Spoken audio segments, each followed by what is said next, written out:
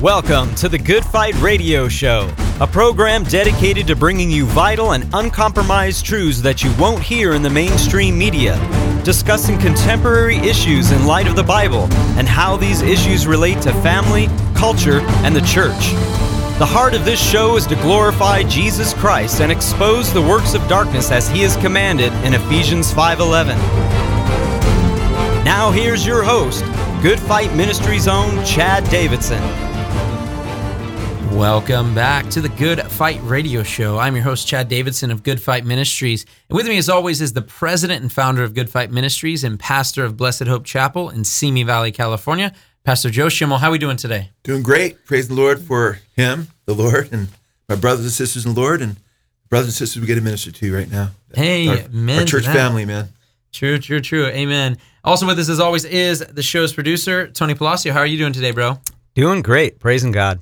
Amen to that. And you know what's really exciting is we have a number of things, and we have obviously important topics to talk about, just like we do on every episode. We want to try to bring to you as much truth as we can fit into this. I'd like to say 30 minutes, but really it's about 27 minutes after we're done with announcements and so forth. But one of the things I wanted to talk about is a project we just finished on. We just finished this project literally a couple days before you're hearing this message. And Joe, we sat down with Steve McQueen's pastor.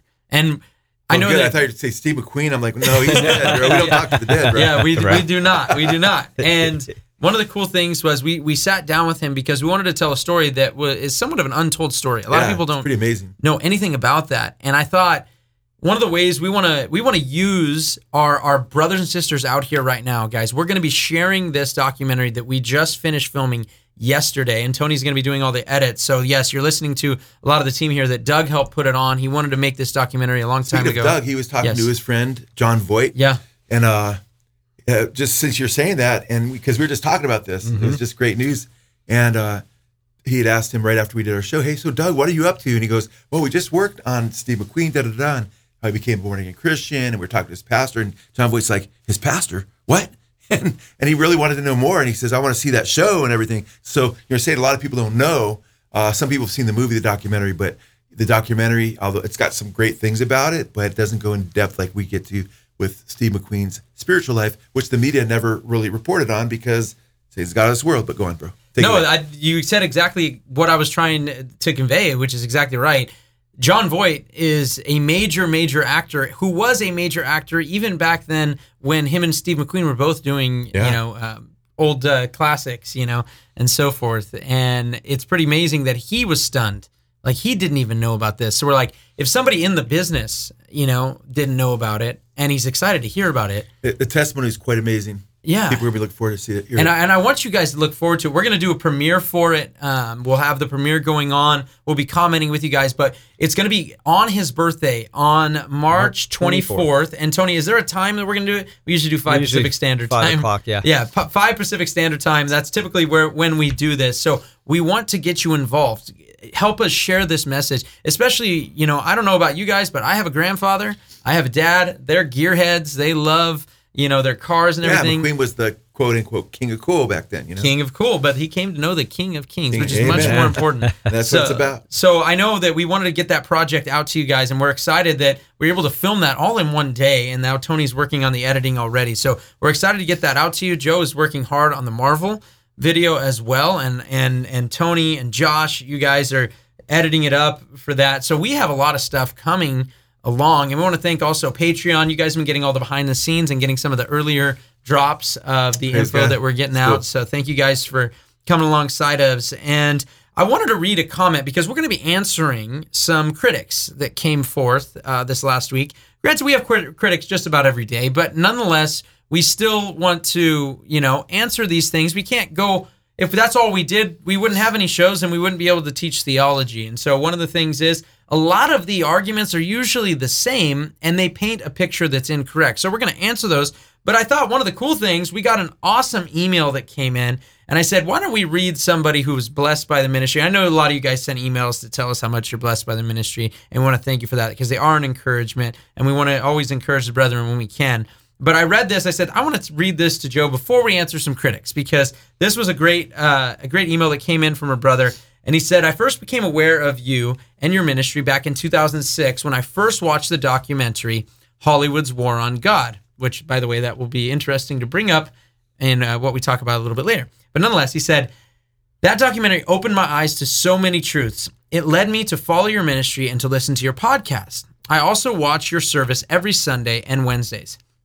I truly believe that we should show appreciation to the people the Lord uses to spread the gospel, especially when they've had such a great impact in your life as you've had on mine. I'm 34 years of age, and I've never really had many good male role models, but I can say that you're a man that I look up to. Pastor Schimmel, thank you for standing up for the truth. Thank you for sharing Jesus Christ through your ministry. When you announced you had COVID and other medical issues, I prayed for you and was delighted to see you whole and healthy again. I live in the Bronx, New York City, but one day, hopefully not too far in the future, I want to travel over to California and meet you and sit down to hear some of your sermons at Blessed Hope. There were many days when it got dark in my life, when depression, anxiety, and worry, and I turned on one of your sermons to hear the word of Christ.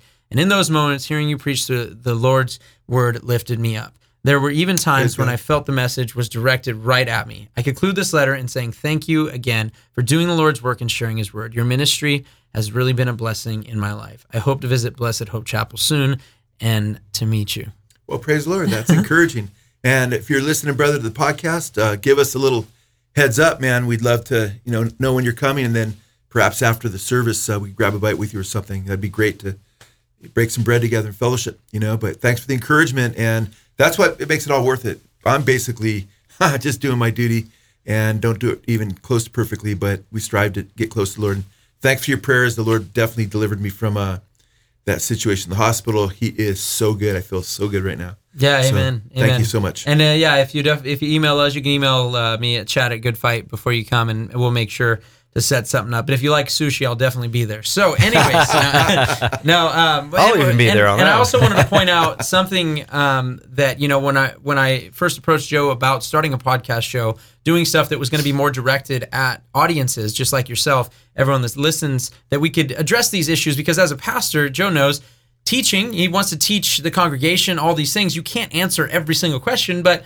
in these formats, it gives us a chance to let Joe answer a lot of the questions that he would normally not be able to just sit there and go through every single Sunday, because you got to go through different series and dig into a lot of things. So it's really exciting. And to see that you saw the Hollywood's War on God, I always usually point to they sold their souls for rock and roll. And then when searching, hey, what else is Good Fight up to right now? Finding the podcast show, which is a blessing to read, brother. So I want to thank you for that encouragement. So now we can answer our critics, Joe, because and like I said, this is something where we're gonna read stuff, and we figure these ones kind of are indicative. One of them's a little obscure, and I'll get into the obscurity quite a bit there. But before we do, some of these are accusations that are made from people that are maybe only listening to half messages or something. I'm not really certain how some of these, I don't know how you could have listened to anything that you've taught or anything that's ever been taught at Good Fight Ministries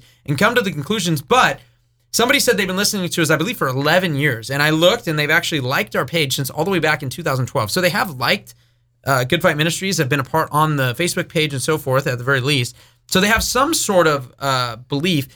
And it seems like what they attributed to you teaching and said this, I'm sure you will deny, even though I've listened to hundreds of hours of you teach, specifically talking about you, Joe. He said that you specifically teach a version of Perseverance of the Saints, that basically if someone sins after they've come to the Lord, that they were never really saved, and it's a false conversion. If someone falls away, they were never really saved, yeah.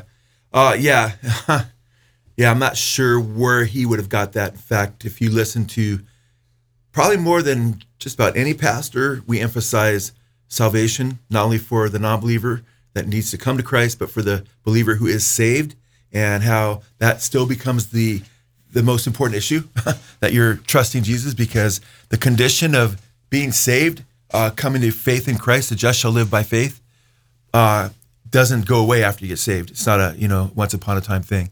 So we emphasize the importance of abiding in Christ and continue to trust Jesus, right? So for it to be claimed that we teach the Calvinistic doctrine of perseverance of the saints, and that if you fall away, you were never saved, that came from Calvin his son-in-law Beza, who scholasticized it, and went into the Westminster Confession and so forth, and was basically almost canonized by a lot of Calvinists. That's the teaching that comes from Calvinism, that you're the tulip system, that everybody's totally depraved and they can't even come to faith, and God irresistibly draws a select few with unconditional election, which comes before the foundation of the world. He's unconditionally elected certain people of salvation. Therefore, if I stick with the tulip, though, the TULIP, since people are totally depraved, then the U is unconditional election. They've been unconditionally chosen, just a chosen few, to go to heaven and be with the Lord. And then the L, TULIP, limited atonement, that he's only died for those few. I mean, we deny all these doctrines. We do believe that we are depraved and we don't just wake up one day and seek God on our own, but we also believe that Jesus draws all men to himself. Same Greek word draw that's used in John 6, used there in John 12. And the grace of God that brings salvation has appeared unto all men. Mm-hmm. So we don't believe in irresistible grace, which is the next deal, TULIP. God irresistibly draws people in that Christ died for, because he only died for the elect few. And then the P, TULIP, perseverance of saints. They are going to persevere because they've been unconditionally chosen. Jesus died just for them, and God's going to continue to exercise his irresistible grace upon them, and they can't fall away. You basically don't have genuine free will to choose against God. In fact, in Calvinism, everything is determined. Every little thought you have, every wicked thought you have was already pre-programmed before you ever existed, and you couldn't but have that thought, and then God will punish you for that thought, even though he put it in your head. You could never think otherwise. It's just ridiculous, Calvinism. Anyway, actually it gets my blood boiling because of how it distorts who our God is. Amen. And it doesn't teach the biblical God who, so loved the world, Although I do believe a lot of our Calvinistic brethren are brethren, they just have a wrong concept of who he is. It breaks my heart for them. So I don't look at those guys as the enemy. I look at them as the victims of a false theology. So we reject TULIP, except for, we believe like half a T, because we do believe that we're totally depraved. Yeah. We can't come to Christ on our own. We have to be drawn. But we don't believe in the Calvinistic version of total depravity, which states that you have to be born again before you can even turn to Christ and have faith. They got the cart before the horse. The Bible has faith, coming to Christ, and then being born again. Believe, and then you are saved. Repentance unto life. Anyway, with regard to perseverance of the saints, just a few things really quickly. It's just even a bad term for the Calvinists, because the only times you see the term perseverance of the saints, it doesn't teach the inevitable perseverance of the saints. It's in Revelation chapter 13, after they're warned that believers will be killed. Some will be in prison. Some will be killed with the sword. And it says this calls for perseverance on the part of the saints and those who, remain loyal to Jesus. Command. Keep their faith in Jesus. Yeah. It's a command, right? And you see this in Revelation 14, the next chapter, where it talks about everybody that takes the mark of the beast, receives his number in their right hand or forehead and what have you, worships his image, that they'll go to place of torment where there'll be no rest day and night forever and ever. And it says this, again, calls for perseverance on the part of the saints, and talks about remaining loyal to Jesus, keeping the faith, right? So the two times you see perseverance of the saints, it's actually a imperative that you need to continue in the faith. It's never states that you will automatically persevere. I just think there's a lot of irony there. So we've never taught that if you fall away, you were never saved, and if you're a saint, you'll persevere. In fact, we see very clearly in Scripture that oftentimes the Scriptures warn about, the warnings about falling away are typically, you can't fall off the monkey bars unless you're on the monkey bars, okay? Mm-hmm. You can't fall from saving faith unless you were once in the faith. In fact, Paul says, when he warns about receiving a false gospel in Galatians 1:6, he says, I marvel that you're so quickly being removed from him. Removed from who? From him, the Lord, a relationship, who called you into the grace of Christ unto another gospel, which is really not another. If we were an angel preaching another gospel, then that which you preach, let it be cursed, and so forth. Scripture is talking about falling away from the living God. Hebrews chapter 3, verse 12. And it tells us to endure to those who endure to the end will be saved, which is along the same lines. That's another imperative and we believe in enduring in your faith. We're not saved by works, but works and fruit are the evidences of true faith. And we believe that you have to continue the faith. And some people, when they hear that, Tony, they'll say, yeah, but that's in Matthew 24. He's talking about enduring to the end of the tribulation, and that means you'll be physically saved, Well, guess what? The principle's still there. The context is falling away right there in Matthew 24. But you go all the way to Matthew 10, which has nothing to do with the tribulation period.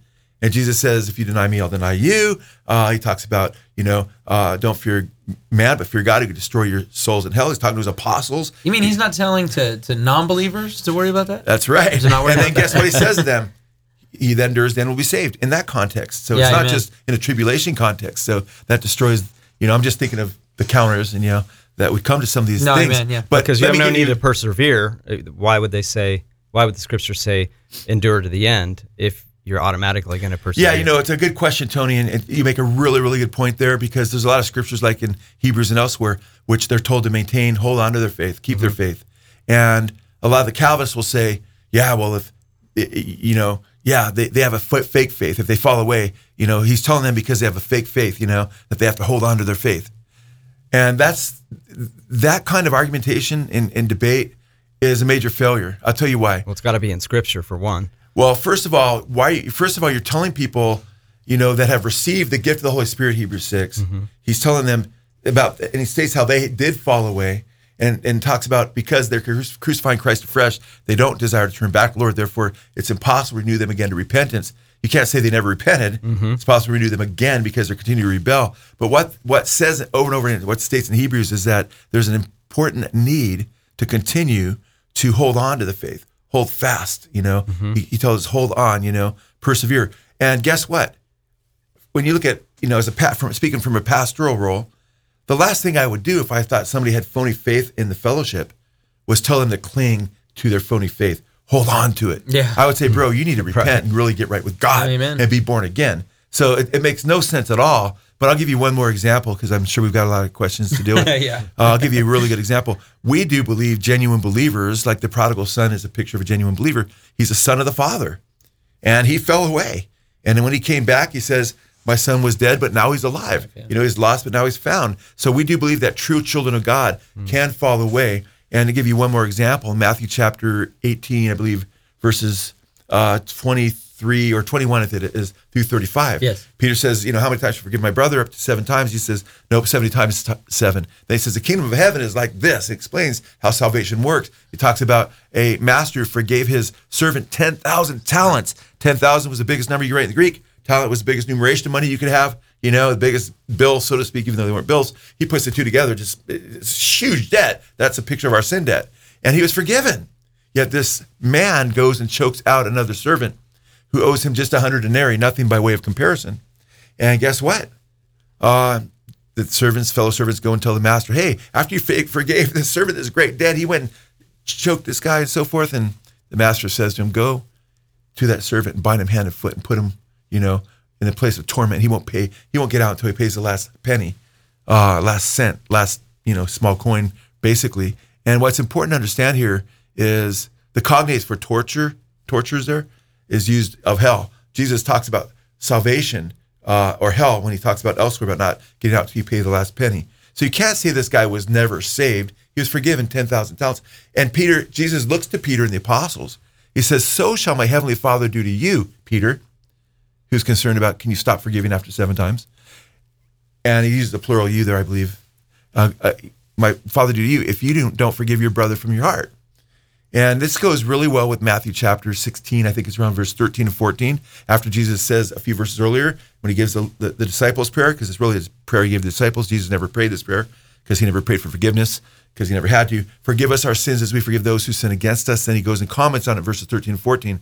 For if you do not forgive your brother from your heart, neither shall your heavenly Father forgive you. He's talking to people who have a relationship with the Father, and Peter definitely does, and he tells Peter and the disciples that they will be cast into a place of torment and not get out until they pay the last cent. Now, obviously, and by the way, any brothers and sisters that have been listening long, I can't say any because and I feel bad for this guy because he obviously misunderstood. We don't teach the inevitable perseverance of saints that you fall away, you were never saved. We're very clear. In fact, I think I probably emphasize more than most pastors, if not pretty much all pastors, because this is a pet peeve of mine because I feel so concerned that genuine believers need to know they need to abide in the faith. We've emphasized over and over again that you have to persevere in the faith. But if you don't, if you fall away, it doesn't mean you were never saved in the first place. In fact, if you fall away, it means you fell away from salvation. Now, there are people that come to churches that were never of us in the first place, come and visit and stuff, and that, New Agers and stuff like that, or Antichrist, like in 1 John 2:19, who somebody could argue they were never, it says they were never of us. But you can't apply that to the prodigal son. You can't apply that to the unmerciful servant. You can't apply it to those who had their names blotted out of the book of life, on and on and on. So I feel bad because he got mixed up there, but we love you, whoever you are, and may the Lord bless you. But we definitely believe that, a genuine believer can shipwreck, as Paul used that language of Hymenaeus and Philetus, who shipwrecked their faith. Well, if you find a piece of a ship, on the shore, and you say, wow, look, there was a ship that was wrecked, and somebody says, well, that ship never existed in the first place. Well, you'd say, what? So you can't shipwreck your faith if you never really had faith. And if it was a false faith, you'd want to shipwreck it and get the right faith. So Calvinism just dies 1,000 deaths throughout the Scripture. No, amen. And, one of the things I've even heard when it comes to Matthew 24, 13, which you quoted earlier, is, that's just a bodily death, But what a redundant statement right after, by the way, the warning of not falling away, right? And at that time, many will fall away. Brother will shade brother, so forth. Then you have this idea specifically, but the one who endures till the end will be saved. Basically, the one who endures to the end will endure till the end. I mean, what a redundant statement that makes no sense with the context. And I've even spoken with people who have tried to convince me that is just talking about saving their body, as if that is what is being dealt with here. Especially, what's the verse 9, tribulation, they will kill you. You know what I mean? It's just... Or some Calvinists will say, well, that's just descriptive of what what believers are going to look like. And even Thomas Schreiner, he's a Calvinist, and I like a lot of what Thomas Schreiner's written, and some Calvinists write some really good things. It's just on this subject, he's the closest person to what the Scriptures actually teach among the Calvinists, because he upbraids John MacArthur. I shouldn't say upbraids, but in a footnote in his book, The Race Set Before Us, he teaches, or he goes into that whole subject, and he says, with regard to Matthew chapter 24, verse 13, in his footnote, he says, John MacArthur is wrong here, and he understands that a lot of the Calvinists are trying to save Calvinism, and he has his own angle on it, but he does believe the warnings are to genuine believers. And he warns that there are warnings that they have to continue in the faith or they'll experience eternal judgment. But so it's like, whoa, wait, he believes what we believe. Yeah, but then, and praise God, he acknowledges the context as genuine believers and that they're warned not to fall away and commit apostasy or they will be damned. But then he'll say, but God, the essence of those warnings, though, is God uses means to make sure that we do persevere, and he uses warnings so we will persevere. Well, guess what? We believe that, exactly that. But he says, everyone will persevere, though, you see. Well, wait a minute. Mr. Schreiner, I'd ask, what about, he goes, yeah, because of those warnings. Well, wait a minute. Most Calvinist churches don't preach those warnings. So what then? Now we got a huge problem with what you're saying, Yeah. And then you have a huge problem, too, because you have many scriptures that talk about those who had faith and shipwrecked it, as I mentioned. First, and by the way, he says to Timothy to hold a good conscience and a sincere faith and so forth, and because there's some who've shipwrecked their faith, Hymenaeus and Philetus, who have handed over to Satan, and maybe we'll get into shipwrecking the faith sometime. A little message on that, but he's mentioned Timothy that he has to hold his faith. He's a genuine believer, son of the faith, So he could fall away. But Hebrews 6 mentions those who had been saved and fell away and committed apostasy. 2 Peter 2, 20 through 22 mentions people had been saved and so forth, but apostasy. So you can't get around the fact that it's not just warnings of what can happen, but what has happened to some people.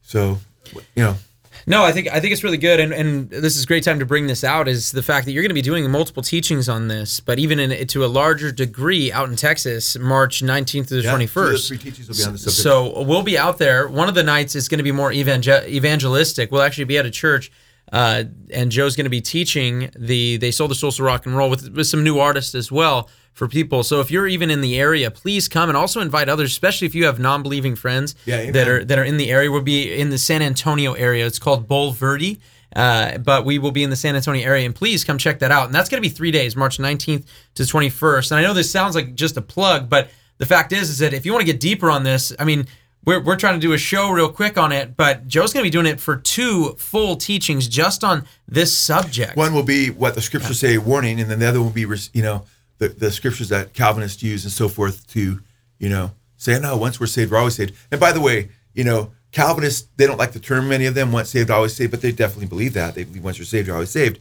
But that's more used by like Charles Stanley, Chuck Swindoll, those types of teachers who are milder in their Calvinism, and some of them would even deny being Calvinistic. Many of those that hold the OSAS or OSAS. But the two views, the primary views are perseverance of the saints, you won't fall away. If you fall away, quote unquote, you were never saved. We just talked about that. The other one is not perseverance of the saints, but preservation of the rebel or the apostate. That if you commit apostasy, God will preserve you, even though you're raping women, you're murdering people, you're molesting kids, and you're a devil worshiper. Guess what? Like a tattoo, as Charles Stanley says, once you get it, man, you can't get rid of it, or God's stuck with you kind of thing, or you're stuck with it. He would use that terminology, but he uses once you get a tattoo, he goes, I could decide the moment I get it, I don't want it anymore, but you've got it, So that's preservation of the apostate, which is the most dangerous of the two. Amen. So we're going to be going through the scriptures that they would use in the second session, which is really the third, because the very first one is on they sold their souls for rock and roll. We're doing a presentation up there at a church. And then part 2 and 3, or the next 2 sessions will be on this subject. Well, you know what? Then we'll call this just a little bit of a preview, because one of the things we're doing is answering some critics, and I can already see we've only answered one of the objections, which is great, because this is so important. A couple of reasons it's so important for people to understand as a ministry and where the Bible stands. Most importantly, in fact, real quick, we'll change the title of this.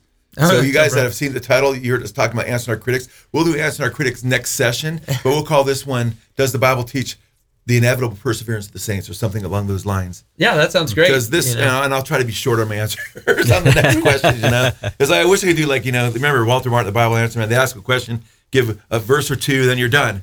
But I could never do that, man, unless I have to. I mean, I've had to at times where I just got to go boom, boom, boom, boom, boom, because we like to go deeper and look at things from different angles. So, and that I believe helps people grow more maturely. And if you were listening carefully, what you heard also were the answers to many of the objections. Joe just went through the answer of the first John 2:19 objection in passing, right? You just mentioned, hey, if they went out from us, they were never of us. Someone can come to your church and never be. And a lot of people, that's first and foremost that gets thrown at us, even from those who would say they're non-Calvinists. Yeah. They'll still even have that one and be like, well, maybe they just were never saved. Right. But even A.T. Robertson, and we did a whole session on 1 John 2:19, so people can go check that out. So I won't spend too much time answering that. But I'll give an answer that I've never given before. 1 John 2:18 in Word Pictures of the Greek by A.T. Robertson, who is he's not with us anymore, but he's by far the greatest Baptist Greek scholar ever. Many believe the greatest American Greek scholar ever. He points out that the Greek could be understood that they're not of us, meaning right now. Not they would never have been of us, but that, and he talks about, I can give the quotes, and probably I'll do that sometime, where basically we can show that, that they could have been inwardly at one time, but no longer were apostatized, and then finally left the outward expression of, which was really no faith at all. But some believe but let's take the text from just the strict English understanding that it would be convey. Well, he's talking about Antichrist there. So it makes sense that these Antichrists, it's very clear when you read the verses surrounding there, that it's Antichrist. Then the verses right after that talk about those who do belong to the Lord, little children. I'm writing these things, concerning those who seduce you, that you better abide in Christ and in the Father and the Son, and then you'll have eternal life. They can fall away. Yeah, and before we check out here, because this has gone pretty quickly, one of the big things is what you just answered was, who are they that they're talking about? And I think so often, and if this is just for you, a context, just to help you out when you're going through these texts, whenever someone gives you a text and says, here, John chapter 10, John chapter 6, always ask yourself, who are they? And then I think that'll give you your answer. And if you want better answers, longer answers from what we just gave, come on out March 19th to the 21st in Texas. Go to blessedhopetexas.org to get all the information, and also be ready for the next episode. God bless. You've been listening to the Good Fight Radio Show, brought to you by Good Fight Ministries. If you're blessed by this show and would like to partner with us, please consider visiting our Patreon page at patreon.com/goodfight. Or you can write to us at P.O. Box 2202, Simi Valley, California, 93062. Or call us toll-free at 1-866-JC-TRUTH. That's 1-866-528-7884. We hope you'll tune in next time on the Good Fight Radio Show.